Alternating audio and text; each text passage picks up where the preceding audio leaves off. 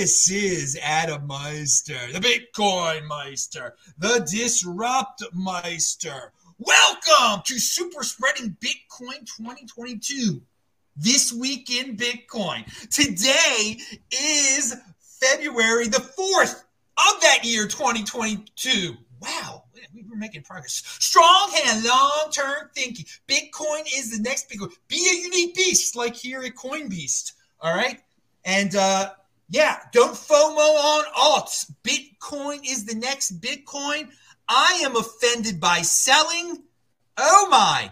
The Bitcoin price is over $40,000. I don't care because it always returns to its all-time high. We're one day closer to an all-time high. We're 1 second closer to this show really starting and not me yelping anymore. We got 3 freaking new guests. Okay, they're all linked to below. They're known commodities, but they've never been on the show before. I haven't had an all-rookie show in a long time. Justin is here from, he's in deep in the heart of Texas. I'm actually in Texas right now, too. Bitcoin Gandalf is in the house. Oh, yeah, he's over in Europe. He's across the pond. And Louis Schulman is in beautiful Southern Florida, baby. And we're going to talk about South Florida because, of course, Bitcoin Magazine is the big sponsor of the show. And the Bitcoin 2022, we're super spreading the news about this great event that is only 60 days away. They told me it's only 60 days away. I can't believe it's only, time is flying. It is April 6th to 9th. And now I'm going to read you what I got to read you about Bitcoin 2022. And we're going to ask all these guys if they're going to be there. If Schulman if you're down in Florida, you can just walk to the event. All right. Bitcoin 2022 is the largest Bitcoin event in the world that takes place April 6th and 9th in Miami Beach, Florida. Will LeBron be there? He took his talents there once, I know. We'll talk about LeBron soon. All 4 days, I don't think he'll be there. All 4 days will be jam-packed, but I like that he's talking about Bitcoin. All 4 days will be jam-packed with exclusive content, exciting announcements, and incredible lineup of Bitcoin speakers. Remember, if you're watching this on tape, you can skip all over this and play this at 2x. Artists and leaders. Day 1 is Industry Day. Wow. For enterprising Bitcoiners who are looking to build a business or career within the ecosystem. Days 2 and 3 are general conference days featuring speakers like El Salvador El Presidente Nayib Bukele, who has promised a big surprise. Oh man, a big surprise. If you're on days 2 and 3, I'll be there too. You can touch my freaking hair if you want to, okay? Will that get you to freaking come to this event, people? It's linked to below. Adam10 is the freaking discount code, okay? Okay, they're going to be CEOs like Michael Saylor there. Don't worship him, people. Don't worship him. Elizabeth Stark, Jack Mallers, Adam Back, and hundreds more. The conference caps off on the 4th day with the world's first and largest Bitcoin music festival, Sound Money Fest, headlined by these rappers that I don't even know, and I can't. Steve Aoki, I don't know who these people are, but I'm supposed to say their names. I'm not saying them. San Hello. Deadmass 5? I'm still stuck in the early 2000s here, so I don't know what's going on. I value my wealth in Bitcoin, not like rappers and stuff, but whatever. Money. All right, wait. So last year's conference sold out, and that's serious, dude. There were like over 10,000 people there. Now they're going to be over like 30,000 people there, and this year's is on pace to be 3x larger. So make sure you grab your tickets before it's too late and visit b.tc/conference to learn more. Pay in Bitcoin to save. I'm offended by slang, but whatever. And use promo code Adam10 for 10% off. And I will see you in Miami. All right. I read the whole thing. Dude, does anyone else actually read the whole thing? Am I the only guy that actually follows all the rules? Probably. I probably am. I'm conscientious here. I do what I say I'm going to do. So let's just jump right into this. Okay. Let's talk about Russia, and Bitcoin. And Gandalf has a tweet out there. He is linked to below. And pound that like button, people. We're starting the real part of the show. If Russia adopts Bitcoin amidst the geopolitical tensions happening right now, things could get really ugly for Bitcoin and Bitcoiners in the West. Uh-oh. Well, what's he mean by that? But let's just see. He has a poll also. Russia adopts Bitcoin to skirt around economic sanctions. What do the U.S. and its allies do? A, restrict Bitcoin and ban Bitcoin. B, race to embrace Bitcoin to assume mutual preservation of monetary integrity. I'm going to tell you something. I don't think Russia is adopting Bitcoin, but a lot of people are talking about it. There are rumors about this that are out there. I actually think if they did adopt it, that the United States would do the wrong thing and try to restrict it in some way, which is not smart. I also agree if Russia actually adopted Bitcoin, that all the haters of Bitcoin in America would have a field day and start saying you're unpatriotic if you like Bitcoin. But Gandalf, take it away, baby. Your take on all this. Yeah, I woke up this morning, I think, and I saw people tweeting about potential Russia adoption. And I saw Max Kaiser was saying that something about Russia, just potentially looking to start adopting Bitcoin to skirt around sanctions, right? Obviously, like, I don't believe that that's necessarily true, although Max does work for for RT, which is a Russian government news or TV. So who knows what he knows, and who knows if what he's saying is true, or he's just, it's like a Bitcoin's going to 220K prediction style tweet.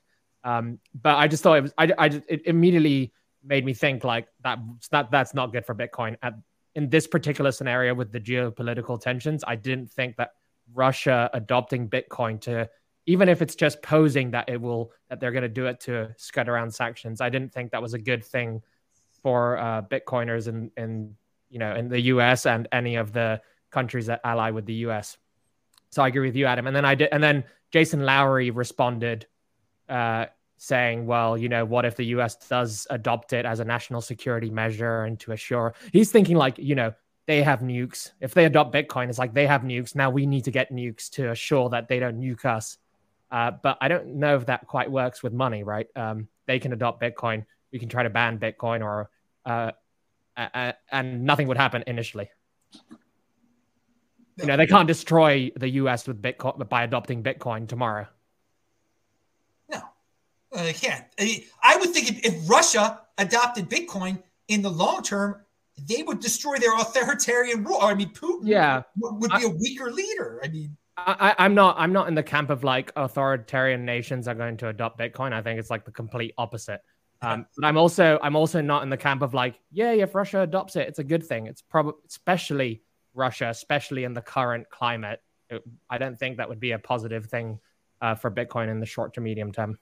Yes. Yeah, so do you see if Russia adopted it, that the propaganda within the United States would increase? Like, you're unpatriotic. You're like Russia likes. We live, I think, on Bitcoin Twitter, we live in an echo chamber, right?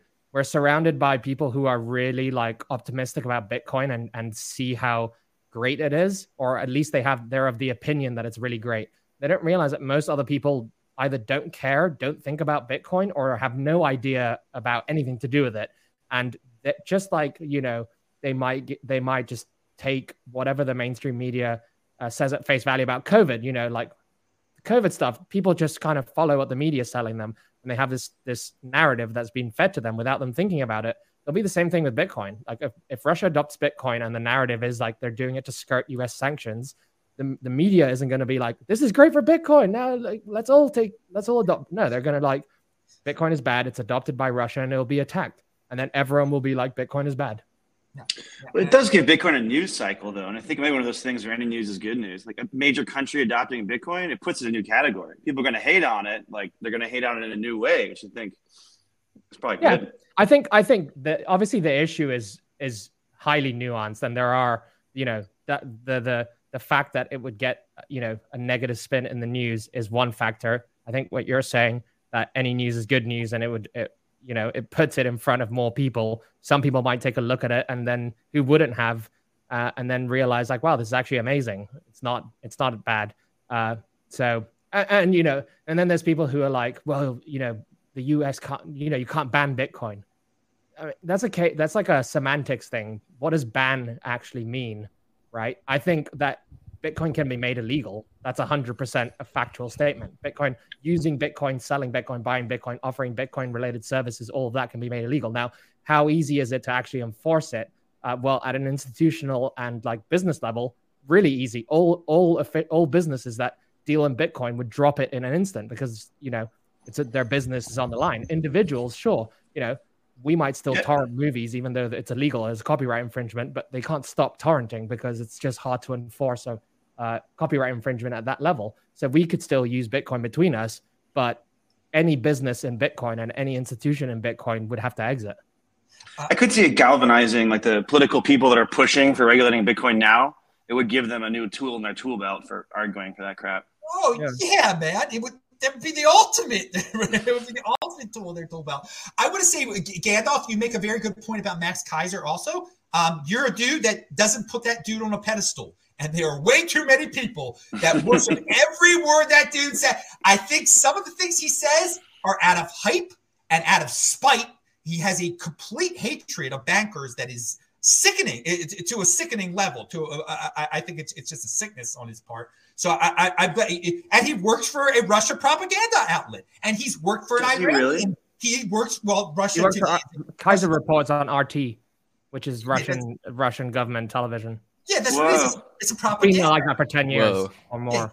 RT is a Russia propaganda outlet, and it can never be forgotten that Max Kaiser worked for the Iranian equivalent of that, the Iranian propaganda. He took money from Iran. I mean, whatever. So Max Kaiser is Max Kaiser, whatever. You can say what you want to say about Iran, Russia.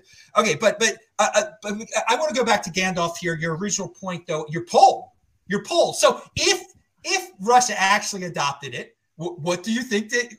What do you think the America would do? Do you think they would try to ban it at that point? They wouldn't do the mutually assured good thing. They would do the ignorant thing. Mutually assured sound money. Yeah. They wouldn't do mutually assured sound money. I don't think they would. I don't want to put words in your mouth, Gandalf. But no, I would go for a. I mean, I would go for they would try to restrict, ban, or it would be like spun into a negative thing about Bitcoin that they would use to attack Bitcoin. And I understand like there's some support at a congressional level with Loomis, and there's like obviously other people who are running for governors of Texas, and there's like state level House support in Arizona and stuff like that. But you don't know if these people are just LARPing. Like they might just be like, oh, I can see that if I just stroke the ego of Bitcoiners, then I get some political support. I think a lot of the political support for I think Cynthia Loomis seems to be legitimately appreciates Bitcoin. I think a lot of the people that are coming later are just like jumping on the bandwagon because it's hot and it's like blockchain, crypto, Bitcoin, these people have been smart enough to like identify a subsection of crypto, which is Bitcoiners, and like, oh, we'll cater to these guys, right? Like whereas like Mayor of Miami and the New York guy, Eric Adams, I think it is, they're going Bitcoin, but they're also cryptoing with like Miami coin and New York City coin, whatever else. So these people are smart. Like they figured out that they can attract, attention and potential support for themselves by supporting Bitcoin. It could be it's definitely something that's like a mutually beneficial thing. They're doing something because they think they're going to get something back. I don't think they just like love Bitcoin. I like you bring up the term LARPing with some of these politicians. No doubt about it. You call them smart. I think they're aggressive. I don't know if they're all smart. They know how to make up. They're political. They know how to make political moves.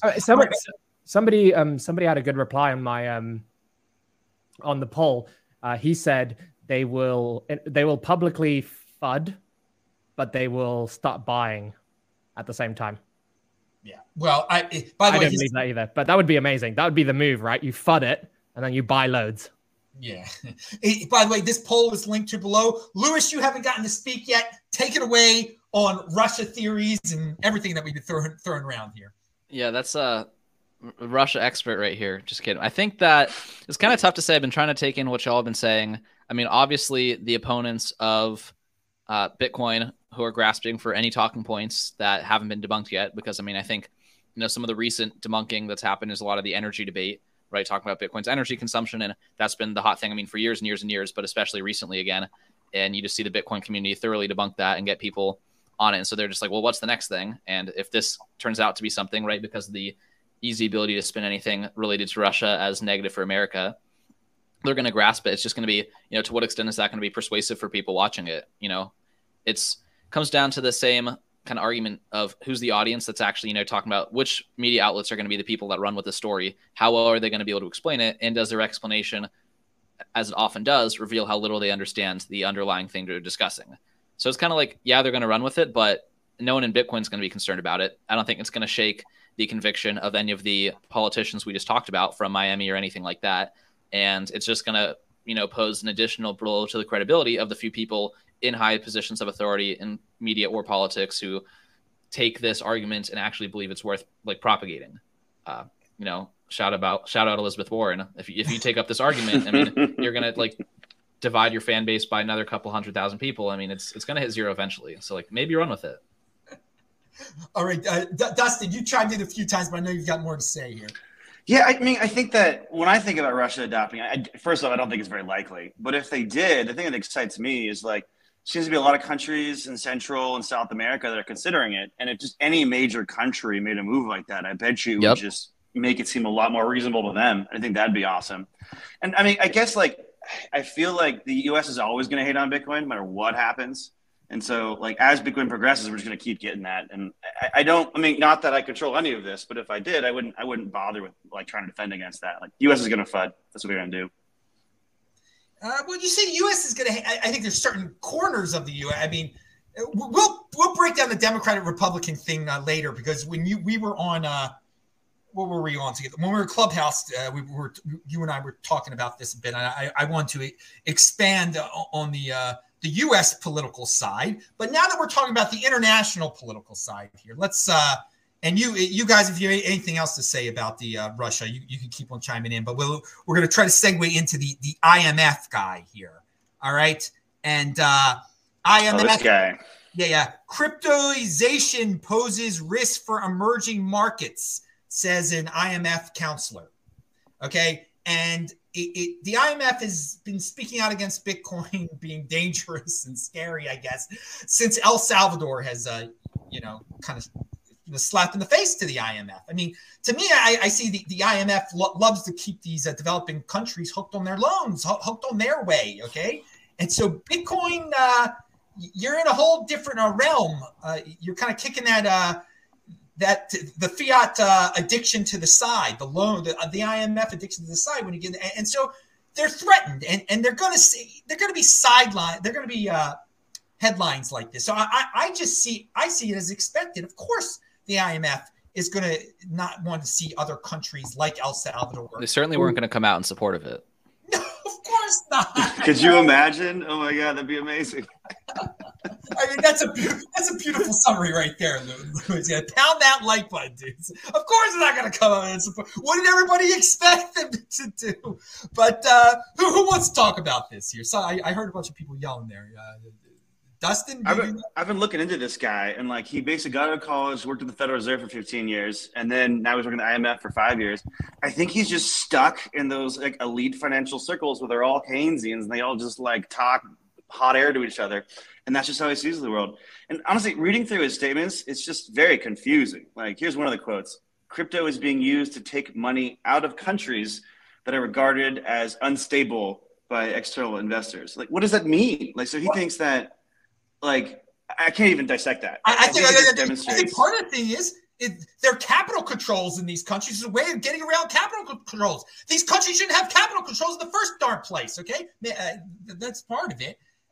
Some people like Steve Henke just have this blind belief that Bitcoin extracts value out of countries. And I don't get, again, I think they're just repeating nonsense there, but continue. Sorry.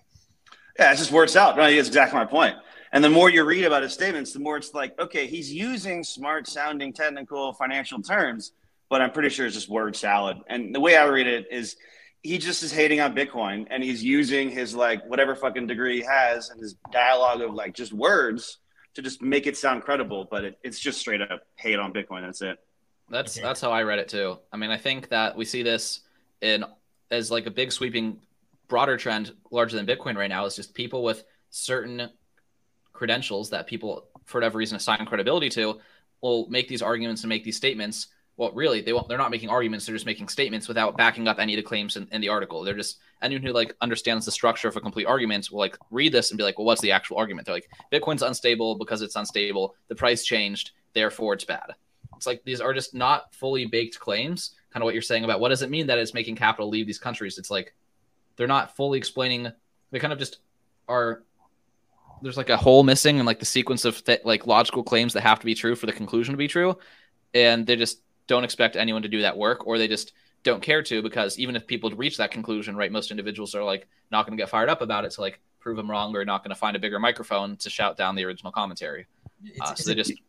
It's a big, scary, emotional term, extracting money from country. I mean, they don't need to explain why it's happening or what the heck it even mean. Sorry, continue. Yeah, I mean, I think that like a lot of people, there's this like mode of thinking where you just hear somebody who's credentialed and smart say a bunch of big words and you go on this trance. You're not actually understanding what their point is. And then at the end, they give you a conclusion. And you're like, oh, okay, that conclusion's right. And I think that's what this guy just speaks to in his entire everything. Gandalf. Yeah, I mean, I find it really hard to even try to engage with this sort of news or information, because it's just so nonsensical that it's like I think, Louis, you nailed it with your explanation. Like that the things that have to be true for his arguments to make sense. Like he none of his sentences make sense, basically. Like it's like he's just putting together a whole bunch of like fancy words that Safety had a podcast with Alan Farrington. He called them Chomsky sentences, I think they're called. It's like sentences that are a whole bunch of like words that together like they mean nothing. It's like, but they make sense, right? It makes grammatical sense, but it doesn't mean anything. It looks like AI generated content. Yeah. It like literally means nothing. So again, like, you know, this guy knows this guy clearly knows nothing about Bitcoin, and I wouldn't like you guys said, wouldn't expect him to support Bitcoin in the first place. So I tend to just like I don't pay attention to these things. I just gloss over them and look for. It's very hard to find. Like I like to say, there's no informed Bitcoin bears. I heard that they're all gone. Yeah, I heard someone say that. Like everyone who's like a bear doesn't really get it, or is just too deep in the incentive to maintain the status quo. Those are the two. The ones that are like evidently corrupt and anyone in their views. Anyone in the IMF has a big incentive to maintain the status quo. I mean, that's the way it is. That's the financial system. So of course, they're not going to support it. If one of their dudes came out and supported, I mean, it's impossible. Here, let me just read one more of these things. Okay, so here's a quote from the guy: "The adoption of cryptocurrency's legal tender entails large risks for financial and market integrity, financial stability, and consumer protection. It also creates contingent liabilities." The fuck does any of that mean? Yeah, contingent liability. Yeah. I mean, it's a fancy word to mesmerize people, and a lot of people like that. They like it's complexity worship. People hear something, they must be right. I don't know what they mean, but they're great. Hiding behind jargon. Yeah. All right. So I wanted to get that. Anyone else have anything to say about Russia, IMF, international stuff that we were talking about? I was going to say, just generally speaking, like even in this article, the grouping of cryptocurrency versus Bitcoin specifically, and like the criticisms, that's just like one of the first red flags that people like who are, not super experts in Bitcoin and are trying to like discern go through an article and discern, is this credible? Is this not credible? Generally, when there's just a total grouping like that, you can assume that they're just going to say things that are true about cryptocurrency in general, apply them to Bitcoin, and hope people don't notice. And I think this article is very, very guilty of that. Bitcoin. That's a good observation there. That's a good tell when you know someone doesn't know what the heck. If they're ripping on Bitcoin and then just throwing in crypto and describing, it's good. That's a good. And of course they don't know. They don't give a damn. All right. Let's move on to bring it back to the United States and politics here. Okay. And Dustin, we'll start with you because this is how we met online, at least. You said earlier in the show that the U.S. hates on Bitcoin, okay? And politically right now, it appears more so that if you're a Republican, you're more likely to jump on the Bitcoin bandwagon for whatever reason, just because you think you can get money from it, and that some Democrats or just take the Elizabeth Warren take on it. It must be bad. If one Republican likes it, it must be bad. And this is my way of becoming more of a fascist and being more of an authoritarian by banning this and pretending to help the little guy even though it really helps the little guy when you allow innovation to thrive. So you, Dustin, were interested in finding Democrats Definitely that are interested in Bitcoin. So tell us why you're interested in that, and if you were able to find it. And this Erica lady, Erica Rhodes, yeah. She just had a talk, but she's talking about UBI also at the same time. Now, I can support UBI on if you get rid of all the other welfare programs and you get rid of all our taxes. I think UBI would be great. Then all the smart people can say, okay, I'm in the Bitcoin. UBI can be fiat. I'm in the Bitcoin. Let everything fall where it may fall. But I don't know why she was. I didn't hear her talk. But I wonder why she's a UBI fan and Bitcoin fan, and maybe she's got a logic to it like I do. But Dustin, take it away. Sorry. I mean, that's hard to answer. I think like to appeal to the Democrats, you got to talk that way, you know? And so like maybe she believes it. She probably does. But honestly, I'm just excited about how we have politicians fighting over us. Like whether it's genuine or not, the fact that they see Bitcoin as a thing that's worth pursuing politically, I think is like, I'm just ecstatic. And I think that even if worst case scenario, these candidates that are running on Bitcoin, like get elected, don't care about Bitcoin, they still want to get reelected. So they're going to still push back at least somewhat on some of the nonsense we've seen go through Congress and other things. So I'm excited about that. But Erica Rhodes in particular, Jack Dorsey's taken a liking to her. And I think they did a talk before. They're doing like a televised talk like soon. I'm sure he's like donating to her campaign. I donated to her campaign. And like she seems like she's genuine in it. And honestly, really a big part of it with Erica Rhodes is if you know Brad Sherman, he's like the Bitcoin hater in Congress, she's going to unseat him. So like that actually adds credence to the argument. She's just doing it because it could be a political move, but I don't think that's so bad. I think I think I would love to have politicians that are pure Bitcoin up there, but the next best thing is ones that are just trying to simp for us, and like that's better than the opposite. That is a very positive take. I like. They're just going to simp for us. That's good too. it's good. You had previously you said if Russia actually adopted it, it would be good PR. You could always boil it down to hey, at least they're talking Bitcoin, even if they might be doing it for the wrong reasons or whatever. It's getting the name out there more, and it might be inspiring some good people. Now, yes, she's getting all the attention because she's going against the number one Bitcoin hater out there. I mean. Elizabeth Warren is number two to him because he has just said some insane things, Brad Sherman. I mean, he has no shame. His blind love of his banking supporters. That I mean, at least he's honest about it, I guess. Why he hates Bitcoin so much. Now, but have you discovered any more Democrat? I mean, and what was your interest in or maybe I misinterpreted. Yeah, well, I think that Bitcoin didn't have any political affiliation for a long time, and now there's like more Republicans getting excited about it, and that's I dangerous.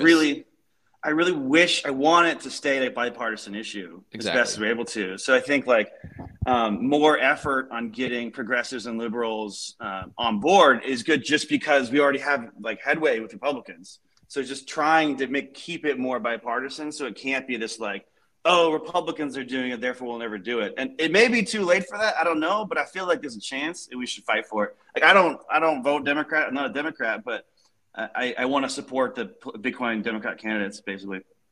It's not too late. Never say never, baby. All right, Lewis, you got some political take here. Take it away.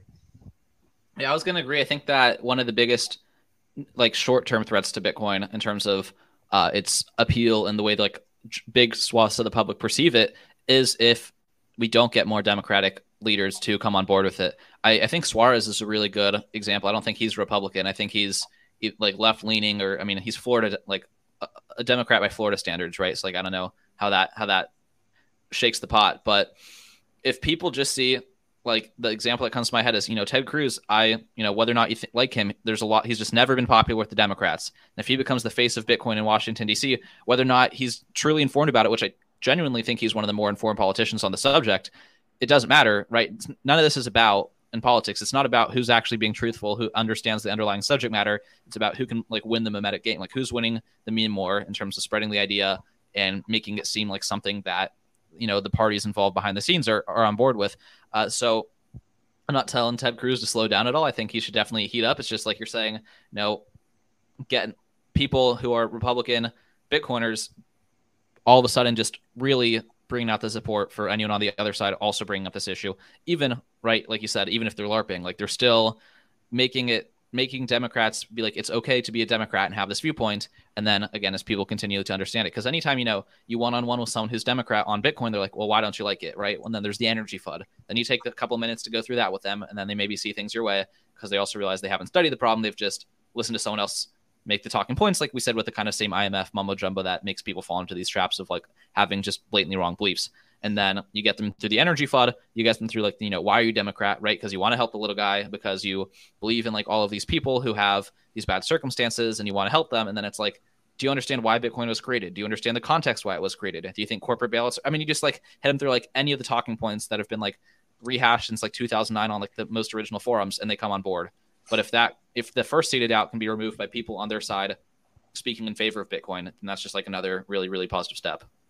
Very good point about Ted Cruz. If he became the face of Bitcoin in DC, oh yeah, the Democrats would be it would stifle Democrat adoption right there, which is unfortunate. They couldn't look past that. But you make a really a strong, and he is a very smart man too, and he represents a state, the great state of Texas, that is going to do huge Bitcoin things because of its freedom-loving ways. So he could, in theory, become a bigger face of Bitcoin, and yeah, that would turn Democrats off, and they're just hurting themselves right there with that type of thing. Gandalf, I don't know. Do you have any commentary on the U.S. Political system and Bitcoin? What we've been talking about? Yeah, I gotta say, like, I don't live in the U.S. and I wouldn't say I necessarily like have my finger on the pulse of U.S. politics, but I completely agree that you wouldn't want it to become a partisan issue. So I think it's important that it's seen as either neutral or something that both sides agree on. Like, you don't get politicians arguing one's like pro US dollar and the other one's like anti US dollar. So we want it to be like that kind. We want it to be so ubiquitous, or however you say that word. I'm struggling with it. That both sides agree, or it's just neutral. They don't even talk about it because there's nothing to, usually politicians are talking about matters that they have disputes about, not things that they agree on. They actually probably don't really want to highlight the things they agree on, right? Dude, here in Texas, the other side. With this governor race, they're all competing to be more Bitcoin than the other. Yeah, They're one up against each other. It's amazing. It's crazy. And look, I think we should all, on the topic of like politicians LARPing and stuff, I think we can all be fans of and support given actions that are good for Bitcoin without making them either be good or bad because of those actions. Like, just because somebody takes an action that's positive for Bitcoin doesn't mean they're an amazing politician and like everyone should go vote for them and support them. And just because they don't do something good you know what I mean? Like the action good. Yeah. The action good, the person, depends on what future actions they take. Yeah, very good points. Very, very good points there. Don't put these politicians on pedestals either. Again, but you're only going to get disappointed. Even Loomis, I think she is doing it out of good, but you never know. You never know what could happen here one day with some of these dudes. They could switch on a dime. I mean, if we went to war with Russia and then it became, not that it's going to happen, but anyway. Okay. Any more political talk before we move on here to some other subject matters? I'm just excited. You go back like 5 years ago, the idea we'd be talking about which politicians into Bitcoin do we believe and don't believe. I'm just ecstatic. This is amazing. No, you're a good PR man for Bitcoin. You have the positive spin on everything. So I like that. I like that a lot. No, but it's so true. If you've been around since even 2016. I mean, I've been around since 2013. But it would be a dream back in 2016 if any politician was talking about Bitcoin. Now, the Texas governor's race, everybody's talking about it. It's the second biggest state in the country. Everybody in DC is talking about it. All sorts. Everyone has to have a Bitcoin opinion now, which is a dream. In 2016, you wouldn't be able to. It was unbelievable. I think we live in a world. Well, the Bitcoin echo chamber is one that thinks like Bitcoin should be the world reserve currency, like currency of the world. Like it's actually like it's underrated, but that's where it should be. So anything that isn't that, we're upset. Like, we have about, okay, except for Dustin, he loves everything. No, but what I mean is like, this isn't good enough. Like, we want more. We deserve more, right? Bitcoin is amazing. I think that's the attitude or sort of the sentiment that a lot of the Bitcoin community have, because they see a certain thing in Bitcoin. I'm there too. I just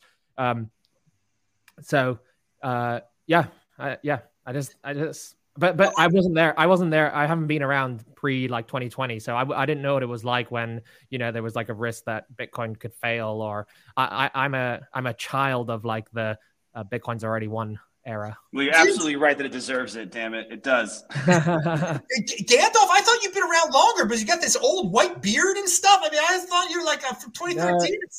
How long did it take to grow? This is like 3,100 years, but trimmed. Yeah. Wait. Okay, so we got. I know Dustin's been a while. We'll let Dustin answer this question last. I want to go. Lewis, how long have you been in the space for? It's tough to say. I mean, I bought my first Bitcoin in very, very small amounts in 2016, but I really consider myself more a class of 2020. Okay. And Dustin, you're hardcore as anything. You've been around since when? Well, I like to think that you have your freshman year of Bitcoin when you first find it. Maybe you buy some, then you have like your class O when you graduate. So I think my freshman year is 2011, and I think I'm like class of 2015. No, I haven't graduated yet. No way. Wait, Dustin, you bought your first Bitcoin in 2011? Oh yeah. Oh yeah, baby. Pound that is some vet. And do you still have that Bitcoin? Do you still have pieces? Oh no. I got pieces. I'll say that much. A couple of UTXOs still from one day they'll become UTX hoes. I'm just waiting. I got my 2013 Bitcoin still. Pound that like button, baby. I love it. Nice. All right. Yeah, just for the record, now I heard I got told about it in 2016, 2017. I was a classic, I studied economics and I fancied myself like an investor, like just, equities, not like, investing in like angel, none of that shit. But so I was like, okay, interesting. I got told about it by somebody that was like, that I kind of like respected and was like successful and rich and stuff. And I was like, okay, like seems pretty cool. I'll keep an eye on it. And then like, I read a couple of mainstream media articles and then I was like it's all about blockchain, not Bitcoin. And this is a bubble. Oh no. Yeah, that's and then I was like, the 2018 crash happened and I was like, see, I was right, it was a bubble. But I kept my eye on it. And then when it went back to 10K, I was like, okay, obviously I'm wrong here. There's something here that I need to study. Nice. So I bought some Bitcoin. And then a year later, I managed to spend some time going down the rabbit hole. And then I was like instantly orange pilled all in.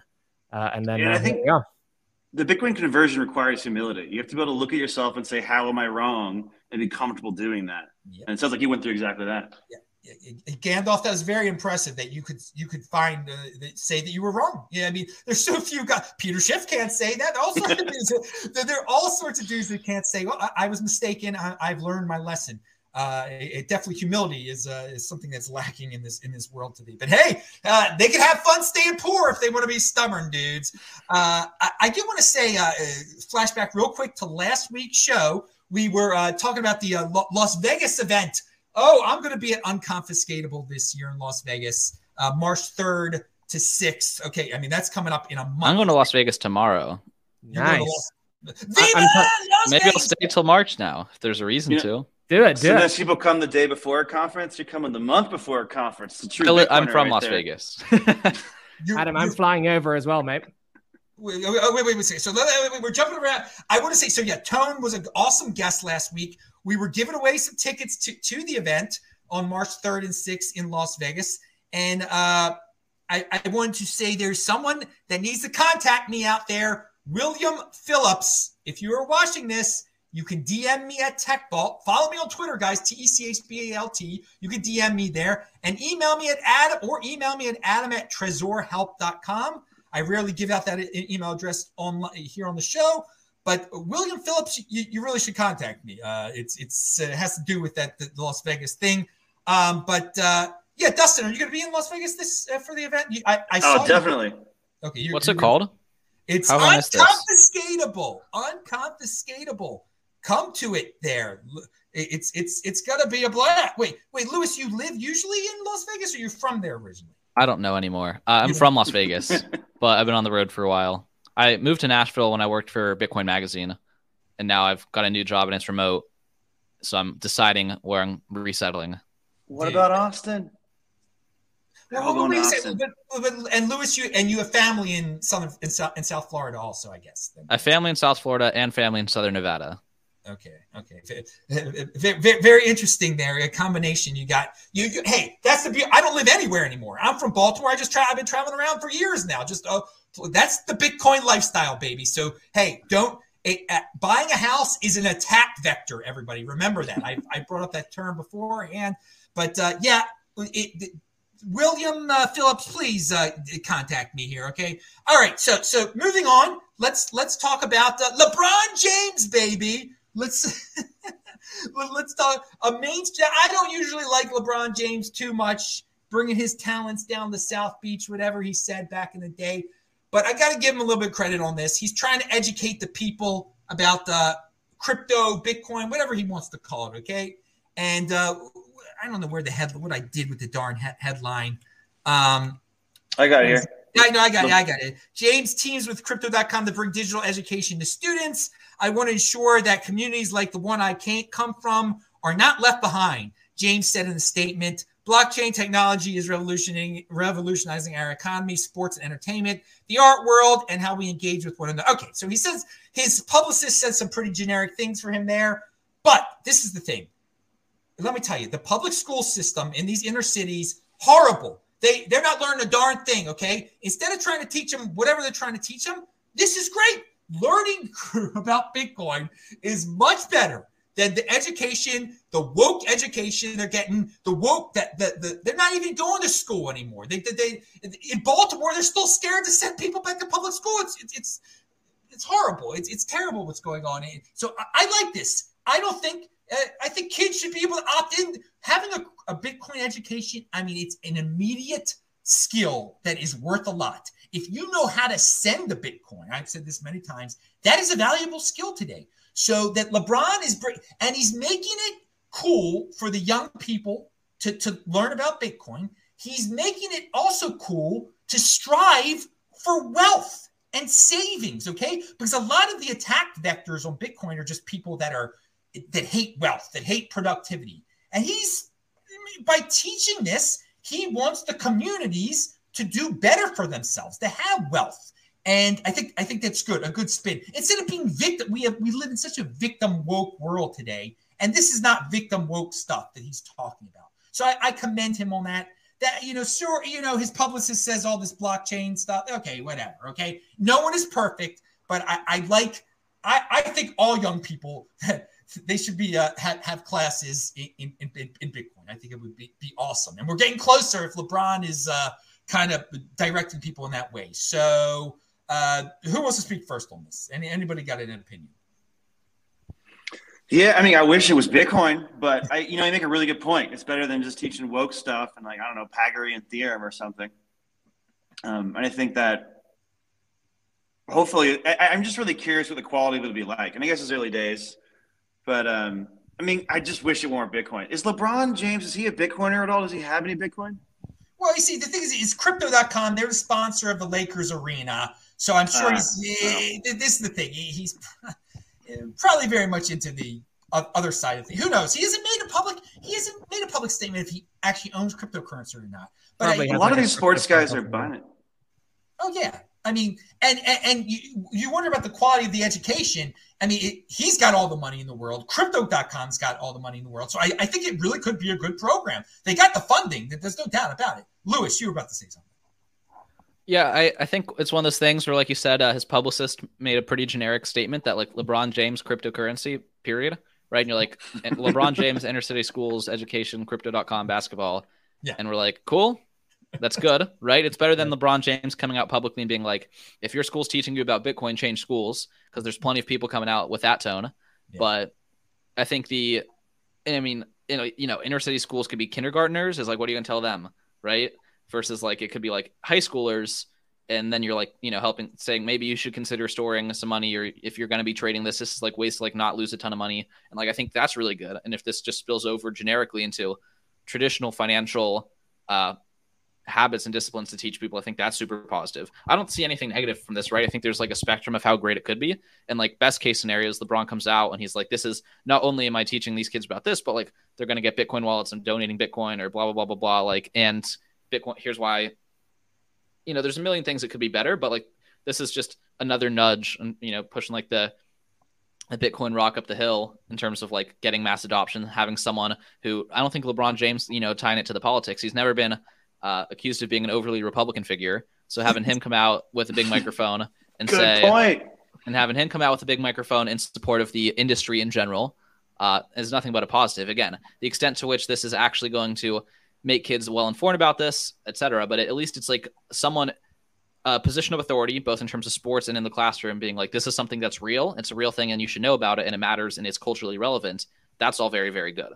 You know, I take the point that it's a spectrum and we're all on the positive side of the spectrum. Like the worst case is like a bunch of kids get into shitcoins. But if we're honest, like a lot of the Bitcoiners today went through a process like that themselves. They went and bought Ethereum or Solana or whatever the nonsense was, and then eventually learned about Bitcoin. So if kids can do that when they're younger, before they have money to lose, maybe just don't get to Bitcoin by the time they have savings. It could be good. I would love if LeBron just straight up made a proclamation. Every public school in America should teach Bitcoin. That would be huge. Because some of these worshipers would just blindly do it and do anything the dude says. It would be because again, right now it's about the, you know, how do we figure out why we're victims and who do we need to take revenge against? That's what we learned. The public schools seem to be going in that direction now, which is not very productive. But hey, Gandalf, you got any comments on us Americans and sporties talking Bitcoin in our education system here? What's next? Honestly, like I think the lesson I take away from this is like how to do excellent PR, because I think Louis nailed it. You know, crypto, blockchain, education, inner city kids, like. Very, very hard to read that and think, wow, LeBron James is not a nice guy. Like, you know, so it's hard to say. We can't really opine on whether it's good or bad because we don't know the details about anything about what they're going to teach and how they're going to teach it and who's going to teach it. But as a piece of PR, if any of us need to do PR, it's a good way to learn what good PR is. Oh, he's got a good publicist, no doubt about it. Yeah. Spent a big time on his publicist out in Southern California where everybody's locked up still. All right, pound that like button, everybody. People in the chat, do a super chat. We only need $34 more to get the next One Bitcoin show. Okay, remember, we haven't had a One Bitcoin show. We tried to raise $100 for a One Bitcoin show. We need 34 more bucks. Hey, and ask the panel members questions. That's how you do it with a super chat or type in Bitcoin Meister there. I want to move on to another, well, it's a North American issue here. We up north of the border, the Canadians are having we don't hear about it in the mainstream news because there's a total blackout, which is not shocking at all. These truckers are doing some good stuff up there. I like what I've seen, what I've been able to gather. I can only find out something about it on freaking Twitter, okay? But there was something that slipped out in the mainstream media. The GoFundMe had been frozen until organizers offered a detailed plan regarding how funds would be spent. All right. So the truckers had some issues with their GoFundMe. They got turned off, which, I mean, come on, truckers. You should have known better. Bitcoin fixes this. And don't worry, you're not going to be able to be funded. By the time this thing is over, you're not going to have a GoFundMe. You're not going to have a PayPal. This is what censoring money is all about. This is what third-party systems are all about. PayPal, GoFundMe. So any of those truckers that think they're going to get funded this way, you're making a big mistake. You guys should have jumped into Bitcoin right away. So I hope somebody up there in trucker land, I hope they keep on honking their horn in Ottawa, but they really got to get some Bitcoin funding immediately. They cannot rely on, or they're in big trouble, okay? Because I mean, the lies that are being told about these people, it'll get them banned from every single possible thing, but they can't get banned from Bitcoin. So I just wanted to toss that out there. Does anyone have any take on the? You can say anything about the Canadian dudes, what they're doing, but any take on their funding mechanisms? I mean, I don't want to come out being critical of them for kind of just failure of oversight, right? I mean, it's one of those things with the censorship. I've not heard of GoFundMe's being censored before, so it's just a failure of imagination of what could have gone wrong. And I think they're adapting quickly. And I don't think their area of expertise has been the financial world, right? Just like that's not a super. And when I talk about financial world, I'm not talking about personal finances. I'm talking about like the global macro picture. I don't think that's like part of the job description in freight is to like be well versed in that. So it's just like, yeah, why would we be censored? Like, why would that even be a consideration? So I don't fault them at any point for like not having thought of that. That's like a lot of the reason, zooming out, why Bitcoin has been a lot slower to catch on in USA and Canada than other parts of the world where people believe in like the rule of law and believe in like the integrity of their systems. That's why like we're like, why is this even worth learning about? That's why like it takes a lot of time for a lot of people to get orange pilled in these countries. So that's probably why they didn't think of it. And now there's a whole lot of people who are going to get orange pilled because they're going to be pleased to realize like, okay, if this saved me in this situation, there's all sorts of other situations that's relevant. And they kind of already have like very fertile ideas or very fertile beliefs in their heads that like would lead them to become orange pilled as well, in terms of like their understanding of like the tyranny of their state and understanding like the lack of freedoms. And like GoFundMe just kind of made themselves less relevant for I think you don't care about financial censorship till it happens to you, and then you care about it real quick. So it's kind of a lesson, a shitty one, but a lesson. I do wonder when it will become more common sense to think about financial. Americans are just soon. They're too spoiled. Not laughing, but laughing. Yeah. Well, I'll say one other thing. I was fortunate enough, just because it's Canadian, I was fortunate enough on Monday of this week to see Dr. Jordan Peterson in person in Miami, and he's becoming orange pilled, and he's Canadian, and he was coming out in support of these truckers. That was like one of the first things he talks about at the beginning of his set at the show. Dude, they raised like $10 million on GoFundMe before they closed it. It was a lot. But Jordan Peterson Saifedean interview was great, by the way. He was learning from Saifedean. You could tell he was like, "Oh, this is amazing." Yeah, Jordan Peterson has, in terms of Canadian politics, the last few weeks, Jordan Peterson has been hitting some home runs. Okay, he's been talking about some constitutional crisis up there in Canada with a politician from the east side, from Nova Scotia, I think. Anyway, Jordan Peterson is great, and it's great that he's getting into Bitcoin, and it's great that you got to hear him speak in person. Gandalf, any comments about censoring the mainstream financial system, and when these people are going to wake up, when more people in the Western world are going to wake up to it? Yeah, I think Dustin nailed it. Like, until it happens to you, it's not something that's in your consciousness of your realm of possibility. Otherwise, obviously, they wouldn't have used GoFundMe, and they wouldn't have used traditional banking rails or whatever else, because they realize like all these things are actually permissioned, and somebody can just stop these funds from getting to me if they don't agree with what I'm trying to do. So great opportunity for orange pilling a very, very, very large number of people. But I think, in terms of like the waking up of the masses, I think COVID's done wonders for that as well. I think a lot of people have realized the power of the state to do things that would seem very dystopian. If you'd said, a couple of years ago, the state's not going to let you out of your house, or they're going to like dictate that you have to wear a face covering, or like they're going to tell you have to get a vaccine and like have a vaccine passport to travel, like that would have seemed like some dystopian, weird, like you're crazy conspiratorial guy, and now it's all true. Yes, it has definitely that we can see that it all can really happen, but at the same time, we can see there's a substantial percentage of the population that loves that and likes to live in a dystopian world. They crave that kind of authority over them, which is very disturbing also, and also shows why we will never have a full Bitcoin world, because there will be people that worship whatever the state tells them to do. Gandalf, you talked about throughout the show that we live in this bubble on Bitcoin Twitter where we all think everybody's going to love and adopt Bitcoin one day. There's going to be a Bitcoin standard, this, that, and the other. I think one thing that these last 2 years have taught us is that there are people that love to be servile servants that will believe anything the government tells them to do, and will worship any authoritarian as long as he's got their colors on, okay? As long as he's part of their team. So there's a lot that's learned. Some of it is good, some of it is scary, but hey, hold your Bitcoin. I think you'll be in good shape. I was just diverted here. Anyone else have anything to say about our diversion? All right. Let's let's get back on track. We're here toward the end of the show. Dustin, since you're in Texas, tell us, have you been to the Houston meetup? I think you mentioned that you had been to the Houston meetup. I have in the past, yeah.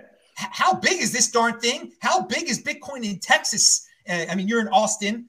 I'm in Midland. It's becoming the Mecca, man. Yeah. It's the Mecca. Tell us about the Texas Mecca. And will you be going to Miami in April? I'm definitely going to Miami in April. I want to go. I go to all the events, most of them, as long as there's not too many shitcoins in it. But like Austin, I think it's just pulling all the Bitcoiners here. And there's the BitDevs thing every month. People just fly in for that. The Bitcoin population like quadruples during that weekend. And actually, every month it feels like the before and after of a conference. There's like people going to bars, hanging out. You can talk to like Bitcoiners about Bitcoin stuff constantly. I did a bunch of traveling around America this last year, just going to a bunch of Bitcoin shit. And like Austin was my favorite by far. The only one I haven't gone to is actually Nashville. And I was curious to hear about how the Nashville scene is. If you have any thoughts on that. Ooh, that's home of Bitcoin magazine. I got to tell you one thing about Nashville. I spent a lot of time in Nashville. I actually didn't see Bitcoiners there, but man, that city is awesome, dude. That's a free freaking city where people were partying every weekend. Those bachelorette parties were coming down there. I think they like country music for some reason. The Airbnbs were packed. It was great, compared to like, I don't even tell you, New York City. Everybody's scared, wearing stuff on their faces and all. Okay, good. So Texas looking good. You're going to Miami. You're in freaking. You're in freaking motion. There's some Gandalf I wanted to ask about. I know you probably won't be going to Miami or anything like that. No, I'm coming unconfiscatable, baby. I'm coming. They're letting you out. Unconfiscatable. I'm coming to Houston at the end of March for Empower Energizing Bitcoin Conference. I'm coming to Miami, and I'm going to BitBlock Boom in August in Austin as well. So oh my God, this dude is awesome. This dude, he's on tour. I'm going to meet you in a month. Then I'm going to meet you in a month. Wow. Hell yeah. Oh, this is a surprise to me. Are you playing in the poker tournament? No, I don't gamble. I will be there that night. I'll say hi to everybody on Thursday night there, but I won't participate in it. But I know what I wanted to say to you. That I wanted to also say to Dustin, because that's the way I met him, was over Clubhouse and Twitter Spaces. Dustin, I think you spend some time in these in crypto or in Bitcoin Twitter Spaces and Clubhouse. Am I correct on this? Yeah, it's like, not too much, give or take, like 40 hours a week, something like that. Whoa. So I want Gandalf and you to, and I think Gandalf knows a bit about this too. What is the vibe over there? And this stuff is growing. I think a lot of people don't even watch YouTube videos. Instead they spend their time over there. So what's your take on Bitcoin Twitter Spaces and Clubhouse? I think they're always changing. Like, I think, Clubhouse has become a bunch of hodlers that are it's like a support group that just get through the long phase of hodling, which can be boring, but having other people doing it with you, especially when the price dumps in half or whatever, you guys can support each other, I think has been really helpful for people. Like, I know in the past, I just hodled alone, and there's something very lonely about that. But having a group of people that you can just bullshit with is great. I think Clubhouse also sometimes breaks out into actual Bitcoin conversation. But it does have that thing where it's going 24/7. So there's not enough stuff to talk about all day. So we'll just talk about our lives. And I get the sense Spaces is more formal Bitcoin talk. That's kind of how it feels to me. What do you guys think? Gandalf. I want you to, because you were just on one, weren't you, Gandalf? I do a regular Bitcoin Spaces. Well, I don't do it. I'm just one of the speakers on a Friday with some friends, and we just talk about Bitcoin. And I really enjoy that one. But I used to go on Twitter Spaces a lot when it first came out, and there was just impromptu. I remember there's the legendary Nick Carter where Nayib Bukele comes on and they're in the El Salvadorian parliament whilst the Bitcoin laws being passed. That was epic. That was epic. The Mark Cuban, Preston Pish one, that was epic. There's been a couple here and there, but I haven't had time. I just started running BTC Times. And I have a couple of other things going on as well. So I just haven't had that much time to consume content recently. So I don't know what's been going on with Twitter Spaces. Plus I found a lot of just the more informal spaces is just people chatting. So I don't get a lot of value out of that unless I want to chat with people. So the clubhouse vibe is invading spaces then, huh? All right. It's just amazing how these social media has evolved in the Bitcoin space since I got in. There was nothing at first. It was just YouTube. Then, we got this Twitter thing going on. And, and now it's everything. But speaking about Epic and some history here, you mentioned Nick Carter. And indeed, he's an epic type of guy. I've been in this so long that Nick Carter was on my channel in 2017. He was so young. It was one of the first it might have been his first appearance on any social media, okay? To show you how things have changed so much since then. Nobody knew who he was. I knew this dude was smart. I had to have him on. One of my other guests was a Bitcoiner named Richard Hart at the time. You could check out the archives so I had both of those dudes on my show at the same time. I think my buddy Rocky in Los Angeles was the third guest, I believe, on that show. And it was in September or August of 2017. Go to the archives, disruptmeister.com. You want to see a young, quiet Nick Carter with a confident lover of Bitcoin, Richard Hart, before he really, And Richard Hart is ripping on altcoiners there and all sorts of things that I think a lot of people will be surprised about. But okay, let's, I've seen it all, guys. Best guest in the freaking space I bring you every freaking Friday here. These three guys are going down in history as part of the best freaking guests in the space. I don't bring you lame-o people. I bring you people that are wild, unique freaking beast, like at coinbeast.com. Oh, I'm giving all sorts of promos here. So, okay, Gandalf, I'm going to see you in Las Vegas, and you're going to be in Miami also, correct? Yeah, you said Miami also, Gandalf? That's right. That's right. Okay, so I'm going to see you all. I'm going to touch your beard. It's going to be great. We're going to hug each other. We're going to embrace because that's what being in person is about. It's about hugging people, all right? And people, because there's people in New York City and Los Angeles, they're scared, they're freaking neat freaks that can't touch anybody. So I love it. I love it. Having nothing but natural blood going through my veins and nothing on my face and hugging people. It's great because that's what life is, okay? All right, so let's Lewis, sorry, are you going to be at the Miami event? And tell us about what you're doing. And you also wanted to talk about a little bit the real estate in Colombia transaction. Take it away. And if you have anything to say about social media, Twitter Spaces, all this craziness. Yeah, I'm with Gandalf on day-to-day. Spaces don't really fit my schedule that well. I'm kind of like an asynchronous audio guy. I can't say that might be heresy to say on a live audio show, but that's also recorded and available for people asynchronously. I'll go on Twitter occasionally throughout the day, but if I find a space, I've watched a ton of recorded spaces weeks later. So I'm glad the format exists, and I think a lot of great things happen, and I'm glad a lot of people rip the audio and put it on YouTube. But that's been my experience with that space. I think that I'll definitely be in Miami for the conference. I bought my ticket at the last conference before I even worked at Bitcoin Magazine. And so I bought it like with Bitcoin. I know, hate to see it, but I probably just bought more Bitcoin the next day to cover for it. And then I worked for the magazine, and I was like, oh, sweet, I'm going to have an extra ticket. And now I no longer work there because I'm in a different role in the space. So I'm glad I have that original ticket. I hodled the Bitcoin Magazine conference ticket. They didn't revoke it? That's nice of them. No. I bought one before I worked there. Oh. Yeah. Anyway, I might have to rethink my flights back to Florida because I'm going to Las Vegas tomorrow. So maybe I'll just stay for a few weeks. Come to the poker game. We'll see about that. And then, now I'm working for Anthony Pompliano on his job board and crypto education course. I'm doing growth marketing. That's the current job. Helping people get prepared for the crypto workforce and find the best opportunities in the space. Oh, dude, that is so awesome because there's so many opportunities in the space. There's probably 500 jobs on the website today. There's a ton. Oh, dude, I did not know that about you, that you were doing that. And you're on the education side of things. Dude, this is the golden age, people, okay? Look, get into this. Don't say there are all these people that, the only job I can get is at Target or whatever. Come on, people. This is where it's at, baby. The Bitcoin and it's not just engineering jobs on there either. That's maybe like a fifth of it. Good. You don't have to be some technical nerd. You could be a marketing guy. You could be an HR person. These companies need HR people too. They need compliance people. They need customer service. There's everything. Everything a normal company would need, a crypto company needs.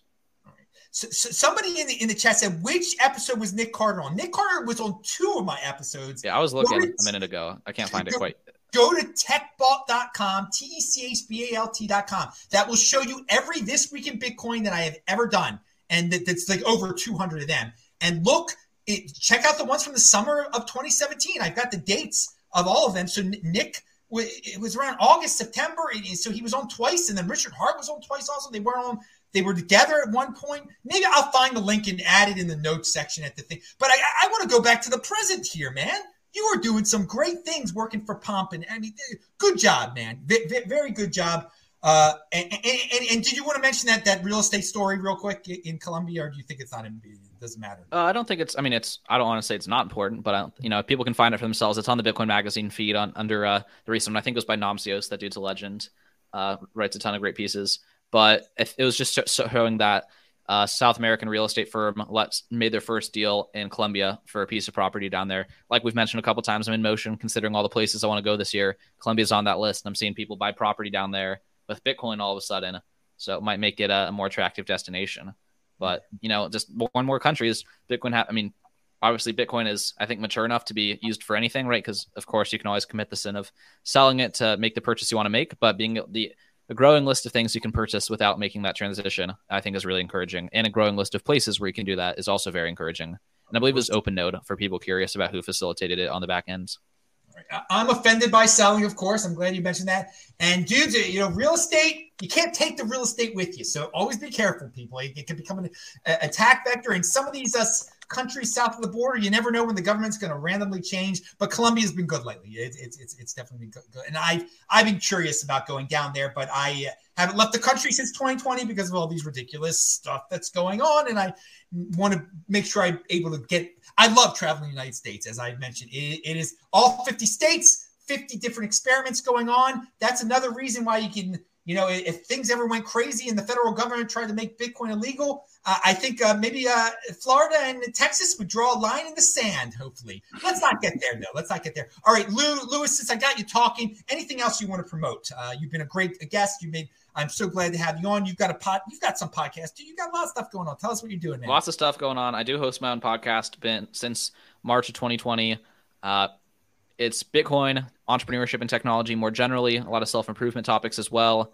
And it's a great show. I host it with a co-host. We're both 22. I think it's like a lot of other great podcasts in the space, but the hosts are a lot younger, which means the questions are there's a lot less boomer energy, which is super relevant and super preferred by a lot of people to actually be able to relate to the conversations going on. Because it's not just a lot of these, top 10, top 100 business podcasts, these dudes that are super wealthy talking to other dudes that are super wealthy about only problems that super wealthy people have. And that's not like the only skew of our podcast, of course. There's like other reasons it's interesting.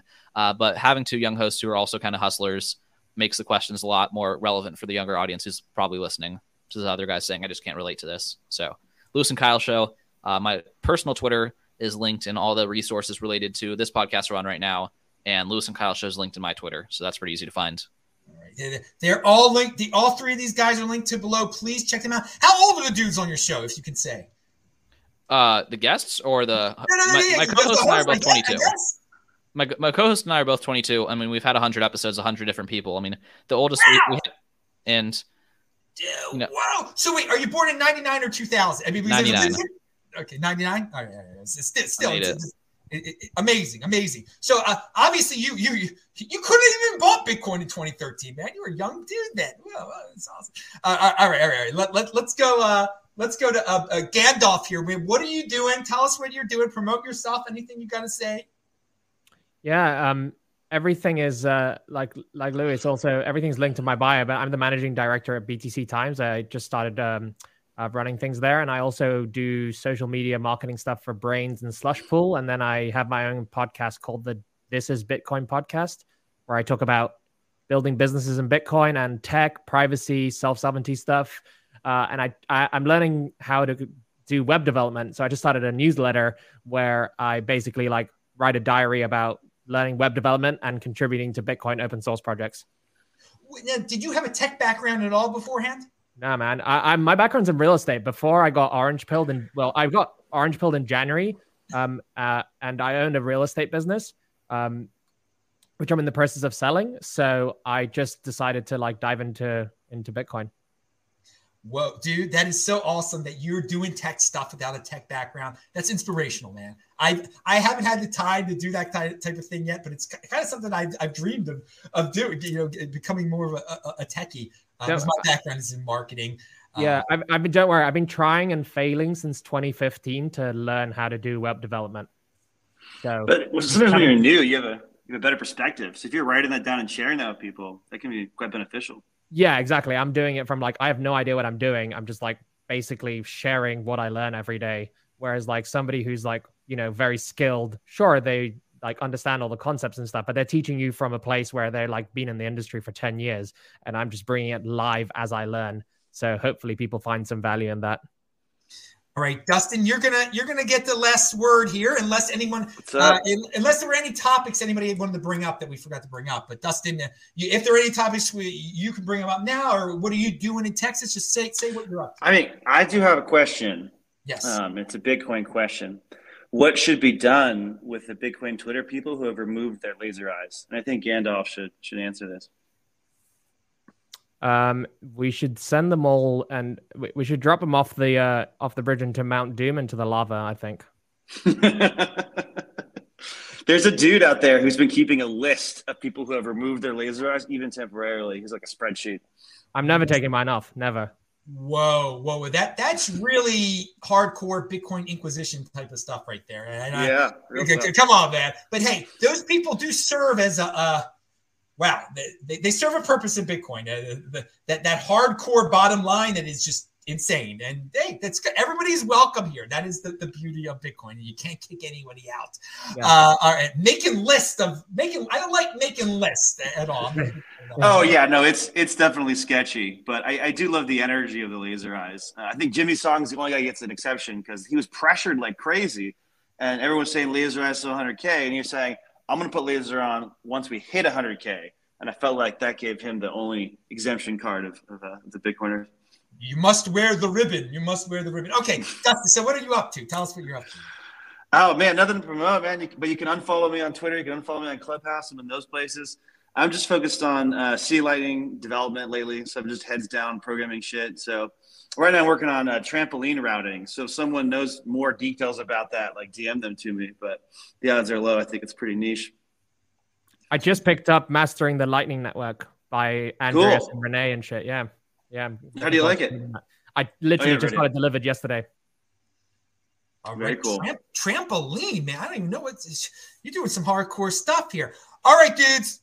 That is it. We did 3 new guests. It was really a fun show. New blood here. I really enjoyed it. Pound that like button, everybody. Retweet this on Twitter, okay? Go to disruptmeister.com. Go to techbalt.com. We'll be back next Friday. Who knows? We might be back next week another time if we raise the $34 to do the One Bitcoin Show. Shabbat Shalom, as I always say here on Friday, baby. I'm Adam Meister, the Bitcoin Meister, the Disrupt Meister. Thanks a lot, guests. Thanks a lot, loyal watchers and listeners. And see you soon. Bye-bye, everybody. Cheers. All right. Thanks for having us. Ended it there. Let me end it over here real quick.